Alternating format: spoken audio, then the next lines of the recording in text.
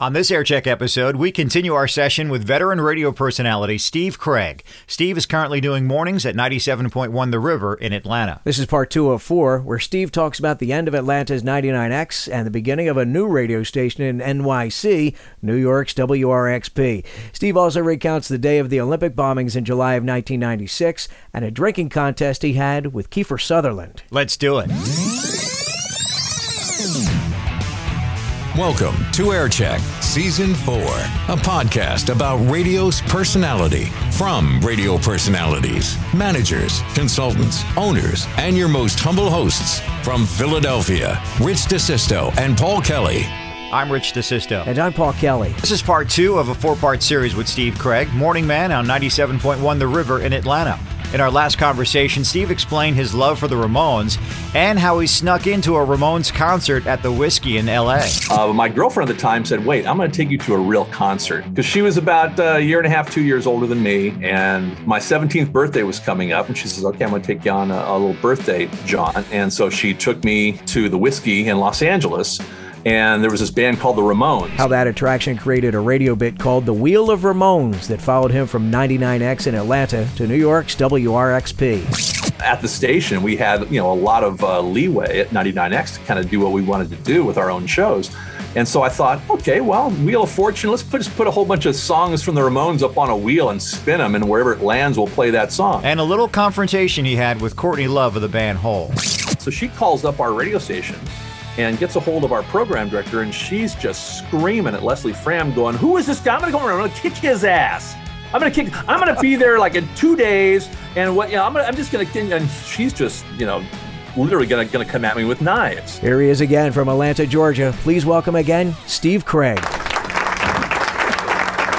Over the course of our lifetime, there are moments or events that take place, whether they be on a personal level, like weddings, babies being born, anniversaries, or getting your first job in radio, or the world stage, like remarkable moments in sport, world records being set. And sadly, this pandemic, assassinations, and even terrorist attacks. And the question of remember where you were when is always asked, right?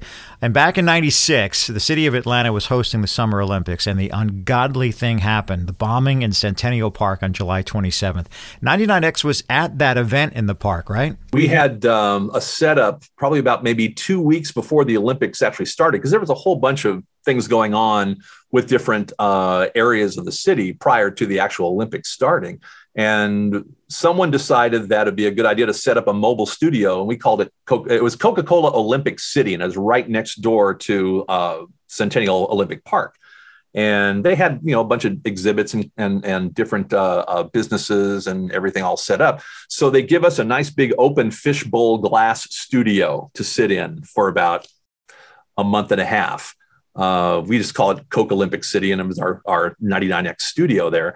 But again, it was the big giant glass window that you could look into the studio. And we had to do our shows with people banging on the window and all that kind of stuff.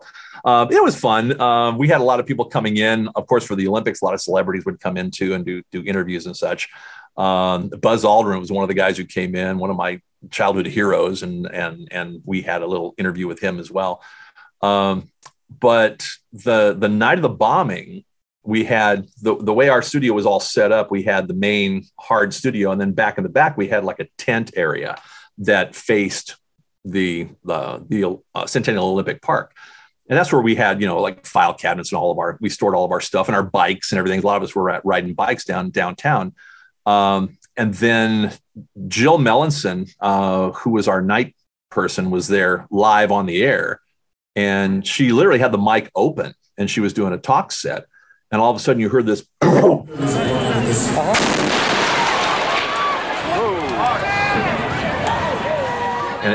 it shook the whole building.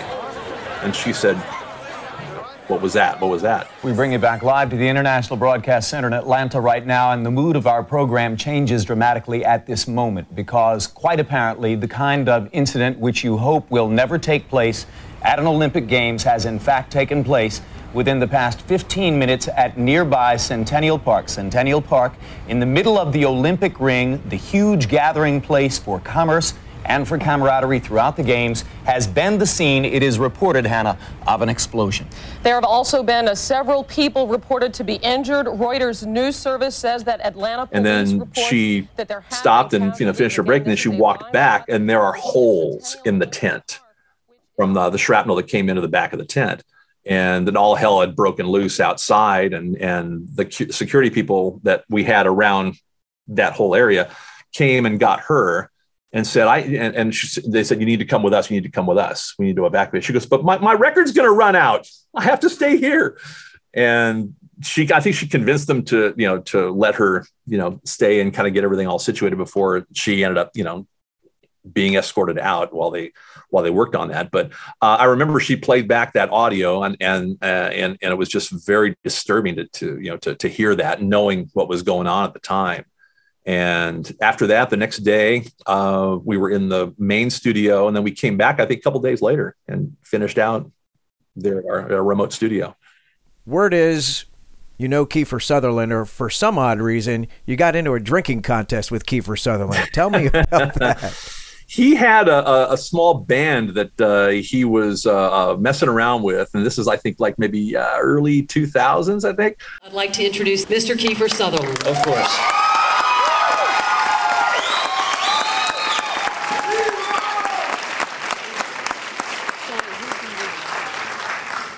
Wow, first off, I want to thank Sean and Leslie for their amazing support.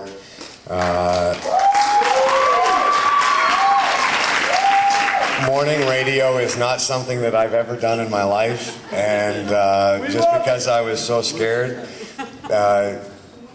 it can be a very dangerous thing for someone in my position. And you were so gracious and so kind, and you're one of the last great radio stations that makes it about the music, and I can't thank you enough for that. So he was up at this place called Smith's Old Bar, which is downtown Atlanta, a really nice little small venue, and we were up there kind of hosting the show. And afterwards, it was a little bit of a meet and greet after the concert was over, and so I'm sitting there with some listeners and some of the staff members, and so we're talking, and he's just real approachable guy. And he says, what are you drinking? I said, yeah, I've just got, just some tequila that I like. And he goes, you like tequila? And I went, yeah. And he goes, how much? I went, well, what are you getting at? He says, come on. And I went, what? And he goes, come on. So he picks up a shot, and he was, I don't know what he was drinking, something, and shot. I had my tequila. I was going to pour me another shot. And I want to say it might have been Sammy Hagar's Cabo tequila or whatever that was brand new at the time. And so literally we're trading shot for shot. And at that point, some people were coming over and watching the whole thing happen. And then I don't remember waking up the next day. And from what I understand, he was fine for the whole thing. They say, yeah, you kind of fell asleep on the end of the bar. It's like, yeah, okay. And so he, went on in his merry way, winning probably one of many drinking contests. And the interesting thing is, here comes RXP. And again, our first year at WRXP in New York.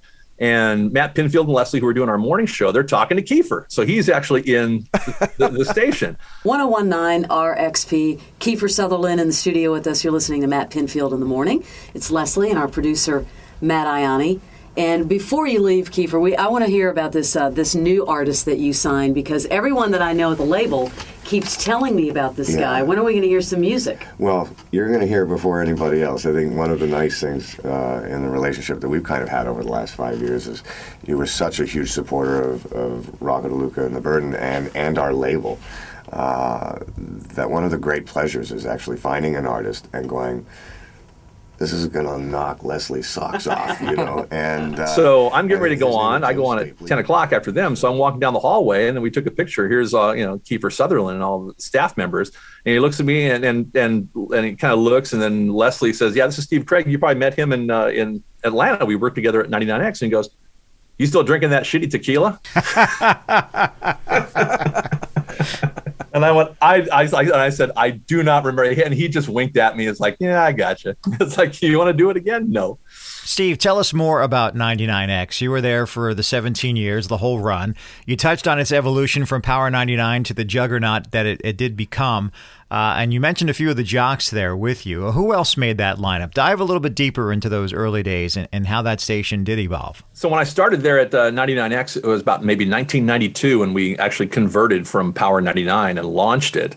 And then at the time, we had our program director at the time was doing mornings, and the guy who was doing midday, which is 10 to 3, who will remain nameless because of the Iggy Pop situation.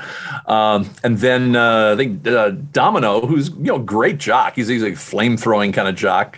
Tony Leaney, Domino, was doing afternoons for us. Who is this? This is Charles Davis. Charles, why are you calling me, man? Did I hear the Power Pig? Yes, you did indeed. I found him and you heard him. Oh, right. That means you have picked up Susie and the Banshee concert tickets. Cool. They're going to be here February 15th at the International Ballroom, Brandon Place. You'll be down there with a friend, I hope. Oh, yeah, definitely. Tell me what radio station makes your socks white, even in the wintertime. Power 99. I don't know what that meant at all. Is it harder to keep your socks white in the winter or in the summer? I don't know. It's a question that only Tide knows. All right, hold on, okay, bud? But that ended up kind of clearing out, and we kind of brought in the people who actually knew the format and were a little more well versed in the new wave stuff from the 80s and the alternative stuff that was coming down the pipe. So we formed up our morning show, which was the Morning X, the famous Morning X. And that was Steve Barnes, who came in. He was originally doing afternoons for us for about maybe 3-4 months, moved over to mornings. Barnes, Leslie, and Jimmy, that was our Morning X. 99X, the Morning X with Barnes, Leslie, and Jimmy. Which is it, a camp, a colony, no, it is a compound? Naked club. It's a naked club. Here we go, Jimmy's in his underwear. Jockeys. Jockeys.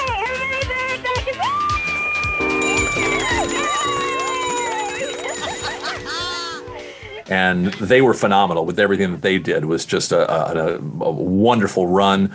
They were there for, I think they did like 12, 13 years on the station. Leslie Fram, who was at the time, our music director and our assistant program director. Besides being on the morning show, part of the Morning X, I am the assistant program director, and let me tell you a little bit about what I do when I get off the air. I work with all the record companies. We put together all of the free concerts that 99X does and all the Live X concerts, which is our acoustic series. So all day long, I sit on the phone talking to record companies and managers and tour managers and bands. And Jimmy Barron, who was just pretty much a stand-up comedian. He was a newcomer. He had done a little bit of radio, and he was the abrasive guy. I'm the executive producer of the Morning X, the producer of the Morning X, okay? Jimmy's a great guy. I love Jimmy. He's the best. I was the guy in your class who was the screw-up, who was always cracking jokes, who never took it seriously, and, who the teachers didn't like because he was always disrupting class, but they kind of liked him as a person, and thank God they invented a job for that guy. They just had a great chemistry all the way through it. And about that time, they formed up Brian Phillips, who now is running Cumulus. He was our program director. He came in, and we were all over the place. We were playing a whole bunch of different, music, and so he kind of narrowed us down a little bit and kind of focused us into a format, which actually worked because we still, as individual DJs, we still had a little bit of leeway, a lot of carte blanche, really, with what we did. I had a noon show that was called the House of Retro Pleasure, and that was just a look back into the 80s. And so if it was released as a single, it was fair game. So I was playing everything from, of course, the Ramones in the 70s, Elvis Costello, and the late 70s kind of stuff, all the way through anything new wave, anything that MTV was hitting on that wasn't pop.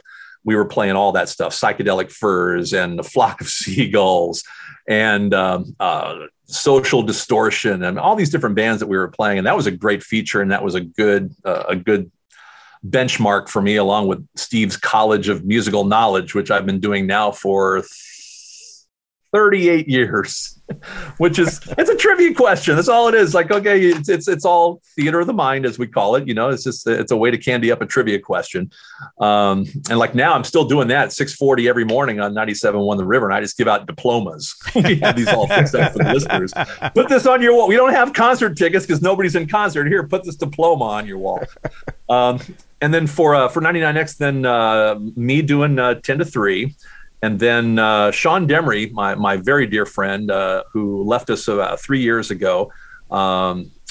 I had met him back in Fresno in 1979, and we'd been in different markets. We were in Salt Lake City together. We were in Southern California together a couple times. Followed him out to Atlanta. Steve and I have worked together, 5 times now? We've worked together since 1979. Wow. Actually, so. Yeah. He was afternoons. And back in the old Power 99 days, he was Shotgun Sean Demery. And at night, at the time, the first night jock we had was Will Pendarvis, he's just an insane character. He was just very unpredictable, very off the wall, very low key, but you knew there was a little bit of something there. Thank you for listening to tonight's program, and let's wind up with a theme song here. Yeah. Get busy. Now hear me. Do your funky dance to get dizzy. Do it right now, not later. If you wait too long, you might fade out. I'm the DJ. You're the dancer. Oh, wait. Anyway, I'm sorry. I was going off again. Fear of Music with my lovely, dearest heart. Jeff Clark is next on 99X. That was his whole shtick. He was a really, really good guy. And then overnights, you had Axl Lowe and Jill Melanson. And Will left after a while, and Axl moved into nights.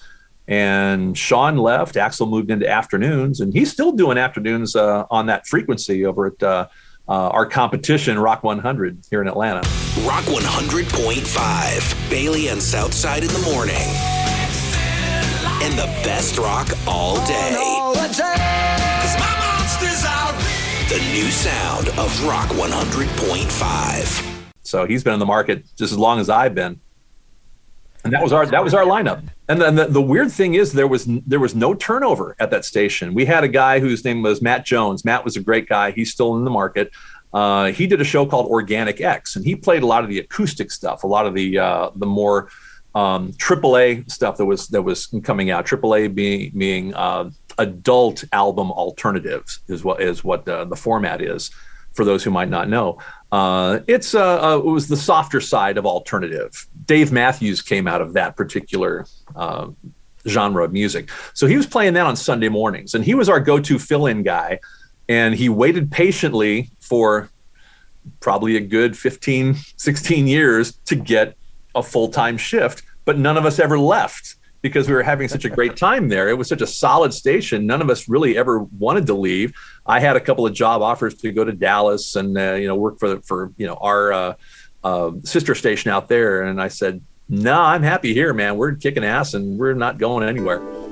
Air Check, a podcast about radio's personality from Radio Personalities. You're listening to Season 4. Catch up with Seasons 1, 2, and 3. Available now on Apple Podcasts, Google Podcasts, and Spotify. You can also tell your smart speaker to play Air Check Podcast.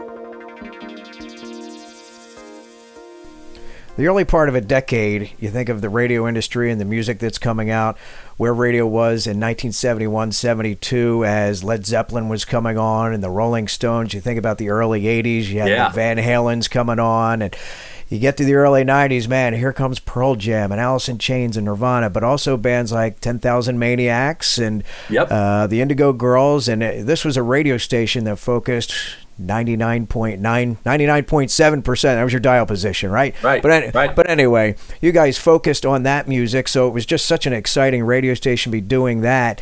And you're giving locals a shot. Yes.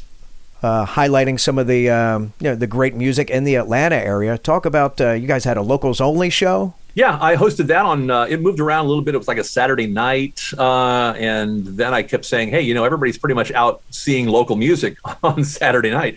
Let's do like a Friday," and then it moved to Sunday. But it was just a specialty show where I would just showcase local bands and the ones that actually had CDs or had tapes. We had actually DAT tapes from some of their studio work that they were doing. Some were even pressing vinyl at the time too.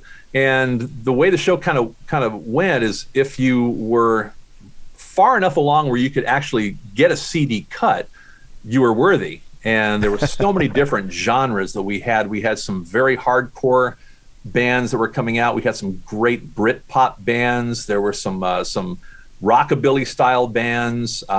Cigar Store Indians comes to mind, and they were kind of like the Big Bad Voodoo Daddy meets Squirrel Nut Zippers, and all these bands that were coming out in that little swing era. And then typical just balls to the walls rock bands. The spread of music was so diverse in that town through the 90s. It was just amazing. And we were actually talking about that the other day with some friends of mine from that time, that all the venues are disappearing, and it's not a rock town anymore. But back then, that was the thing. And at least for me, is any given night during the week, weekends, whatever, I was out checking out live music and just seeing what was out there, and got to know quite a few of the bands and started championing a lot of them. Sean Mullins was one of my favorite acoustic artists at the time, and he had an album that did really well called Soul's Core. He really rose above everything and had a couple of good hits, and he's still he's back and forth from Atlanta to Nashville, writing songs and performing, and he made it big. Butch Walker, watched him go from several bands to one of the biggest producers now that's out there. There's a YouTube star by the name of Rick Beato. Have you ever seen any of his YouTube videos? He's got like 2-3 million followers or something on YouTube. He was in a little band called Billionaire for a while that I used to love to play, and so we became good friends, and then he all of a sudden went into producing. So I started producing 1999, 2005. I had my first platinum record. I figure that was pretty good progress right there, because really one of my goals as a producer was just to write a song that went number one and produce a record that sold 1 million copies. And that was it. I reached my goals as a producer. And I went on and started my YouTube channel. Some of the bands broke out, some didn't. The ones that ended up breaking up, a lot of the guys went into different projects. But Rick went into, he set up his own little studio and was a sought-after producer. Because everybody at the time said, okay, well, I want Butch Walker to produce my album. Butch is too busy, don't worry. You'll never get a hold of him. They say, well, what about Brendan O'Brien? He's all over Atlanta. I think, well, Brendan, yeah, you're not going to afford him. They say, well, here, call Rick Beato. He'll help you out. And so after a while, Rick Beato calls me and says, stop sending me these bands. I don't have time to do this anymore. And now he's just he's got Grammys under his belt, and he's got his big YouTube channel, which is phenomenal. And there were folks like Jennifer Nettles. When she started out before Sugarland, we were playing a lot of her stuff here on the Locals Only show. Wow. One of the first bands that I kind of helped push along was Collective Soul when they were just getting started. The Dave Matthews Band, I remember it was 92, and they played this little tiny club called the Chameleon Club in Atlanta, and probably one of the smaller of the venues. And I remember I came to see these guys, and the stage was so small, and Dave Matthews Band was so big that remember the guy who was working behind the board, his name was Shalom, the guy working sound, kept saying, can one of you guys like jump down off the riser? Can you like stand down? Can you like two of you guys get down in front, like right where the crowd was going to be? But they played their set, and it was phenomenal. There was about maybe 35, 40 people there. And then the next year, they just blew up so huge. And there was just so many great bands that came through that whole scene that were just phenomenal. Some that made it really, really well. Some that didn't. Got really close. Well, speaking of making it, almost 2 decades in the Atlanta market on one radio station there at 99X is as close to that definition of making it than anything else. But as they say, nothing lasts forever, and when one door closes, another one opens. So talk a little bit about those final days at 99X, and then that door opening in the Big Apple with this new brand, WRXP. When the big evil corporation took over 99X, and basically let all of us go, and they decided, hey, you're going to take the 99X brand and we're going to make a video channel out of it. It's like, okay, see ya. And at that point, I was kind of looking around for another gig, and they wanted to go internet radio with it.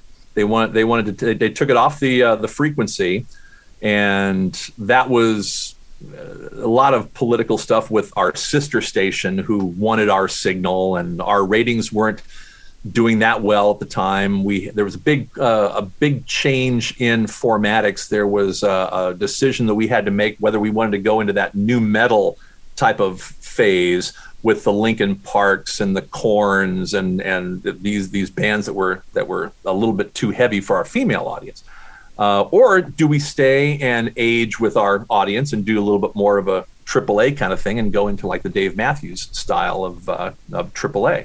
So they opted for the harder end, and it kind of went downhill after that. Cumulus took a hold of us. They thought they could fix us. They couldn't, and they just decided to give us our walking papers. But they said, hey, well, we're going to save you, and we're going to turn the 99X brand into a website radio station. So we were doing web broadcasts for another couple of months, and I kind of held on a little bit in there, and it just was gone at that point. And like with any radio station, there's no way that you're going to ever recreate that magic again. So it's never been back. They've tried to resurrect it, but it's never been the same. So I got a call from a guy by the name of Dan Halliburton, who was actually the guy who kept offering me a job in Dallas. He worked for our parent company, Susquehanna. And I always was asked, like every time my contract would come up, one of our managers would take me in his office and say, hey, you want to go to Dallas? No, I like it in Atlanta. That happened like 3 or 4 times. And so then I get the call from Dan, and he goes, well, would you like to come work for me now? And I went, sure, I'm not doing anything. Where are you? He goes, New York City. I went, New York City? And he was telling me everything that they were going to do. And everybody in and around the industry said, no, rock doesn't work in New York. It just does not work. And Dan and a few of the other guys, Brian Schock, who was involved in programming of the station, Jimmy Steele, a lot of these industry guys goes, no, we're going to prove them wrong. We're going to make it work. Visit the Rock Experience 1019rxp.com. Listen live online on iPhones and on Blackberries everywhere. Rock 1019 RXP. So they flew me out and just said, hey, this is what we're going to do. We're going to play rock from we're going to go from the Beatles and the Doors and Hendrix, and we're going to play everything that's rock, all the way up to, at the time, the Killers and bands that were, fairly new and fairly rock. This would have been 2008 when I went out, and I had I was the first one hired for the actual format as a jock. But I was the last one to show up because I had a little bit of a contract issue that I had to finish out with the 99X people. The Rock Show. 1019 RXP. 9:48. My name is Steve Craig. It's The Rock Show. It's been a labor, but a labor of love. And tequila. Your shot to rock. It's a long competition. 3 local bands. We narrowed it down to out of, 7,000 entries or something like that. And so at the time, they're saying, hey, well, we're looking for someone, who might want to, who would be a good fit for program director. I went, well, gee, Leslie Fram would be absolutely perfect for it. And they go, yeah, okay, that works. Because they were talking to Matt Pinfield at the time about doing mornings. And they almost had him on board. And I think once they got Leslie talked to Matt, they were going to do the morning show. And that was wonderful. They really got along well. I was going to come in and do midday, and Brian Schock was doing afternoons, and we had another local guy, another Brian Phillips, a different Brian Phillips, doing nights for us up there. So we had the staff all set, and we were just playing rock and roll and talking rock and roll, and it was a little bit free form. And all the listeners who were all of a sudden discovering this were comparing it to like the old BAB in Long Island. There was another station that was very popular in New York back in the 70s that was playing rock, kind of an underground rock station. And they said, this is phenomenal. And all of a sudden the ratings were just going through the roof. And we we're having just a great time and just immersing ourselves in New York and the culture. And I was spinning the wheel of Ramones and having a great time with that. And that was opening a lot of doors for me. And Matt Pinfield, I mean,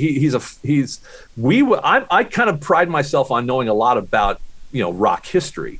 And Matt is a savant. I mean, he knows everything. You can throw random facts out and he'll tell you even more about it. You can say, well, who was the actual artist of this obscure band's album that came out? And that was John Smith. It was this person.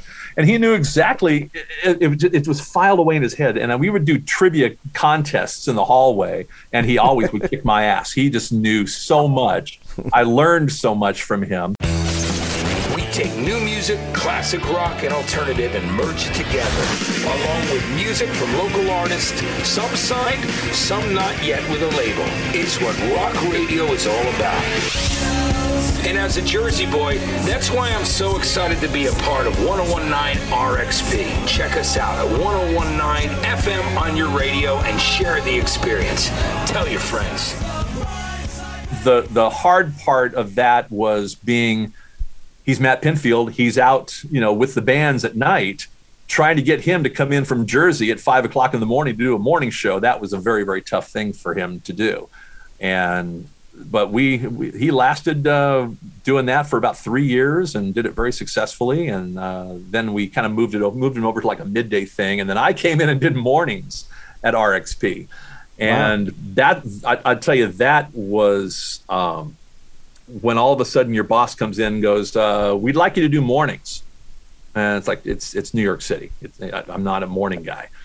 And they said, just do your middays. Just do what you do from 10 to 3. Just do what you normally do. Spin the wheel of Ramones, do Steve's College of Musical Knowledge. We'll throw a little rock news in there. We'll give you a producer. I did a thing called the Punk Trunk, which was kind of fun. So literally we were opening up the Punk Trunk and playing a New York punk band at 7 o'clock in the morning, and people loved it. It was New York, so I mean, anything goes pretty much. Wake and bake. And, yeah, so I did that. I did that for a year, and then another sad situation when it wasn't us, because the ratings were doing really, really well. The station got sold, and it was just a corporate decision. So after about 4.5 years, we were on the lookout again. And then I went from there, and I immediately got some phone calls saying, "Hey, you want to come back to Atlanta?" Yeah, sure.